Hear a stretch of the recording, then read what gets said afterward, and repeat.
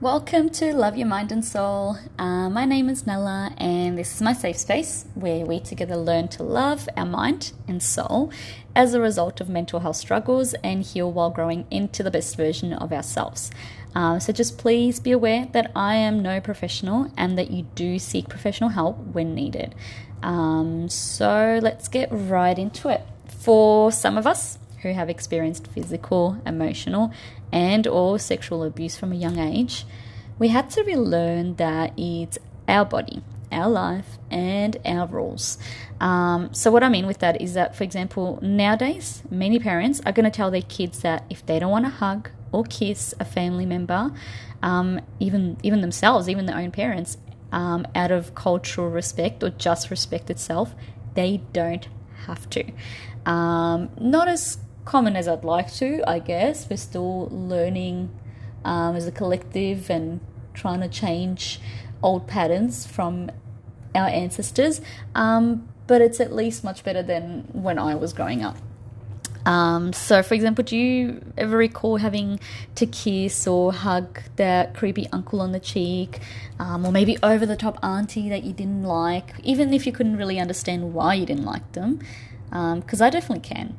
And surely I'm not alone in this. I had this creepy uncle. It wasn't really an uncle, but you kind of call them your uncle. They're like family, friends, and anyway. I only saw him maybe 3 times in my entire life, but he really left an impression on me because I just got told before he arrived, I got told we have to respect him. He's a really good, family member, blah, blah, blah, and we respect him and all that bullshit. When he comes here, you give him a kiss on the cheek and you hug him and you say hello and be polite and all that shit. And I was like, sure, how hard can it be? He rocked up and instant creepy vibes. I was like, oh my God, I don't like him. I don't know why. Looking back now, I feel like he kind of would scan all of us young ones from head to toe in the most creepiest way. I just got the gross vibes from him. Didn't like him, and just being forced to hug him, and his hugs would always be like that little bit too long, just all of that shit. Just like thinking about it now, so gross. Gross. And I remember once saying it like, don't you reckon he's creepy? And I just got so shut down. I was like, oh my God, no way. How dare you say that about him? He's such a nice guy, blah, blah, blah. But who knows? Who knows? Anyway, so if you can relate to these experiences, what do you think it taught us? Because personally, it kind of taught me that in order to keep the peace around me, I had to respect our elders or everyone I was told to respect.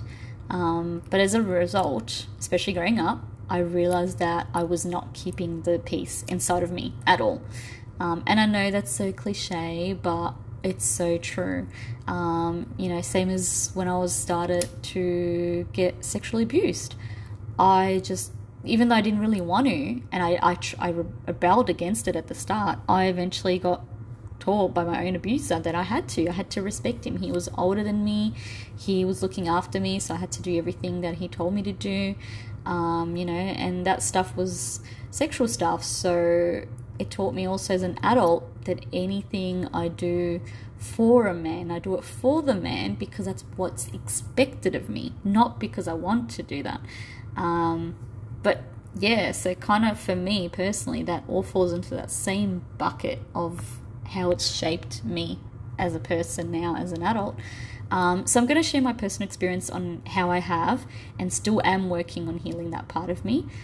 Keep in mind that before I even faced my abusive past, my want for intimacy went away probably about like 1 to 2 years before I started really getting into the work and facing my past. And this can be so different for every survivor. Some might relate and say, oh my God, yes, like I was so repelled by intimacy. And some actually may feel that they felt the opposite. But that's a whole other big topic that I will eventually talk about. And that's so, so close to my heart especially because not many people talk about it. So I'm still doing a lot of work on it, still researching a lot of things on it. And once I think I've got enough info to actually talk about it, then I will. Anyway, stay tuned for that one. And before I get more distracted, I'm going to share with you how we kind of tackled these things. So I had to realize and swallow my pride that I had to go back to square one with my fiance. And what I had to do is I actually had to ask him to ask me if it was okay for him to hug me, leave alone touch me. So we had to go all the way back and really, me as a person and my body itself had to relearn all of these things and being comfortable with these things. Because just having to relearn all that's what I had to do, because I had a completely different understanding on what I had to do. And it explained why I had this huge, rock hard guard every time I started to get, hugs and kisses from my fiance. And so we went all the way back and we did that until I slowly became more comfortable with him giving me hugs. And from then on, we went to him asking me before he kissed me. And all of that, we just took all these baby steps, literally broke it all down, any part of intimacy. Because keep in mind, it's not all, consent doesn't just apply to sex. It's all sorts of intimacy, and it can be different depending on how you were abused or how you have experienced these uncomfortable situations. But yeah, this is how it worked for me, and this is how I had to break it down for me, because it was those experiences with the creepy uncles, but it was also with the abuser that would also just, kiss me whenever he wanted to or touch me whenever he wanted to. I had no say in what I wanted, when I didn't want it.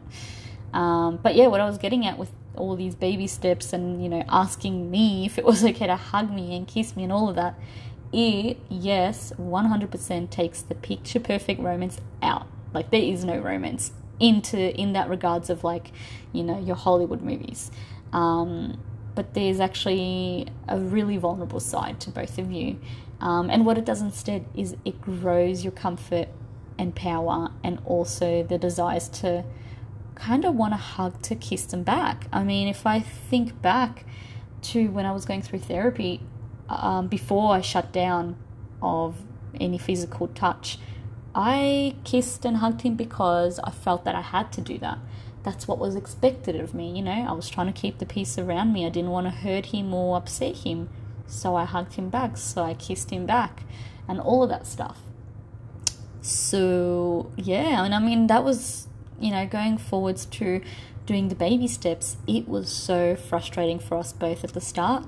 If it's easy for you from the get-go, amazing, I'm so happy for you, and I really hope it is, because it was quite challenging for us. We're both not patient people, because the way we work in a Monday to Friday job, we do the work, we do it right, and we expect instant results from ourselves and each other. So of course, we expected the same thing in this one, right? This is just another task, but it definitely wasn't that way at all. We had to learn to take turns in comforting each other, encouraging each other instead, and all of that. We realized that this type of work is definitely not just another email spreadsheet presentation and all that boring bullshit. We're healing our body, our soul, our mind, our everything, our responses, our blockages. So they take time. These wounds can be quite deep, and they don't really have a time frame on how long they're going to take to heal. So these are some of the tips and some of the ways that we have overcome and are still learning to overcome. We're definitely not there yet. There's still quite a bit of work to do.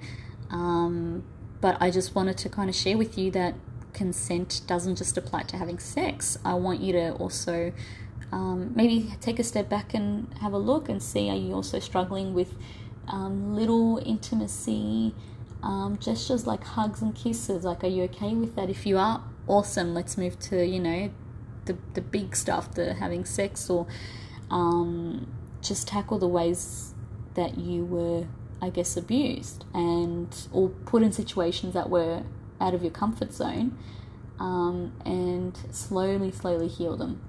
because when you finally do start to notice improvements and you catch yourself actually wanting to hug them, wanting to kiss them and all these sort of things, like now I will tackle my fiance randomly and give him hugs. Before, I definitely didn't.